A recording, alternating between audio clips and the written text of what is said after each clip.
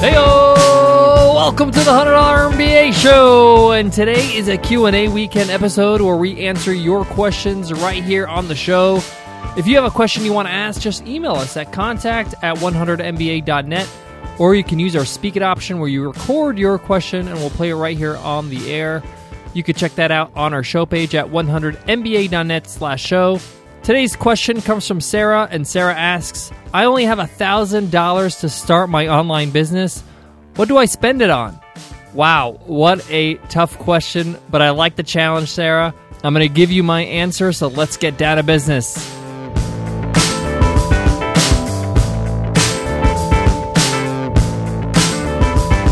Guys, today's show is sponsored by one of my favorite podcasts, Freedom Fastlane. The number one show of your goal is to have more freedom and more money in 2015. Open up iTunes right now and search Freedom Fastlane and hit subscribe. Okay, Sarah, you got $1,000 to start your online business and you want to know how to spend it or what to spend it on.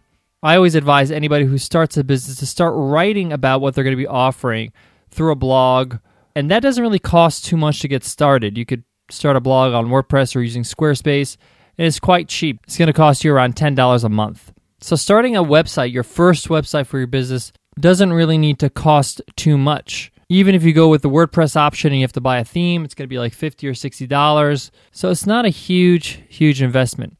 I don't think you should be hiring a designer to design a website when you're first getting started. You can get it redesigned later on, but right now you're just still figuring out what your audience needs and wants. So I would have some initial costs on just starting your website. That's very minimal. That's maybe maximum you're going to spend $100 for that investment.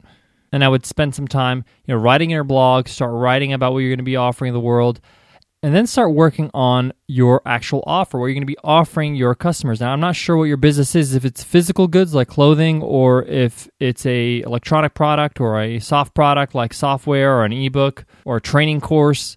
But if there is some investment you need to make in terms of purchasing a product or purchasing materials like inventory, then that's obviously something you're going to have to invest in. And I would invest a small amount, maybe $400 to $500 in that, just to see if people will buy. You need to make some initial sales to see what your return on investment is on that first initial inventory. Now, if inventory is something that you don't have to worry about because you have an online or soft business where you're selling, soft goods like a course or a software or an ebook, for example, then I would spend some time on creating this ebook and getting it professionally done, maybe through a graphic designer to do the cover or hire an editor to edit your ebook. And then I'd probably spend the rest of the money on marketing. Now, this doesn't necessarily mean using the money on ads.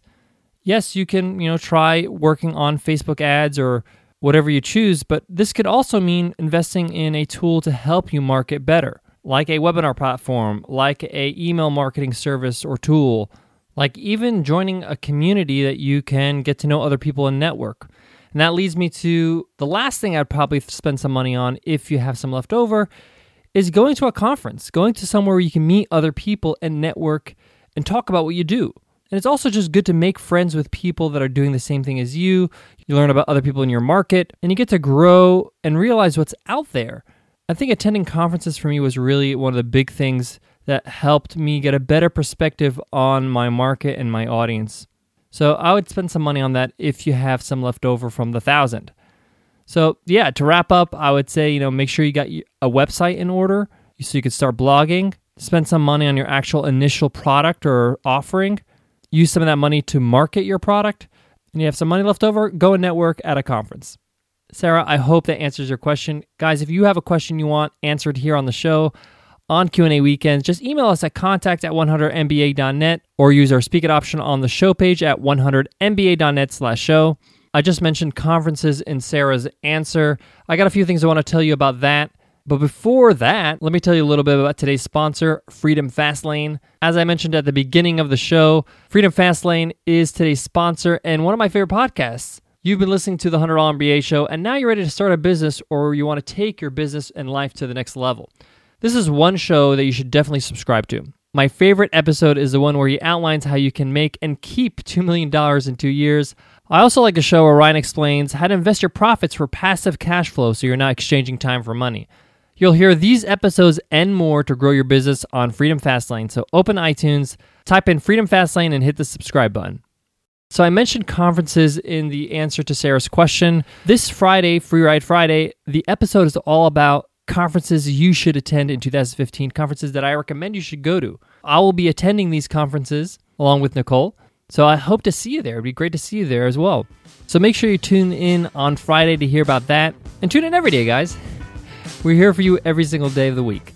All right, guys, I want to leave you with this. Sarah asks what she could do with $1,000 to start her business. So you can see you could do quite a lot with just $1,000, and you can actually do a lot with less. You know, I broke it down into 4 parts. If you only have $500, you only have $300, just start out with the first part. Start out with a website. And then when you have a little bit more money, you can work on the next part. Basically, if you can spare $10, $15 a month, you can start a website and start building your online business.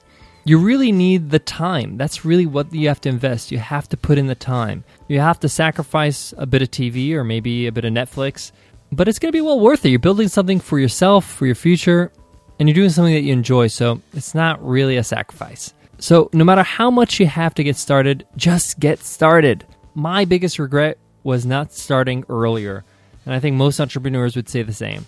All right, guys, I'll check you in the next episode. Take care.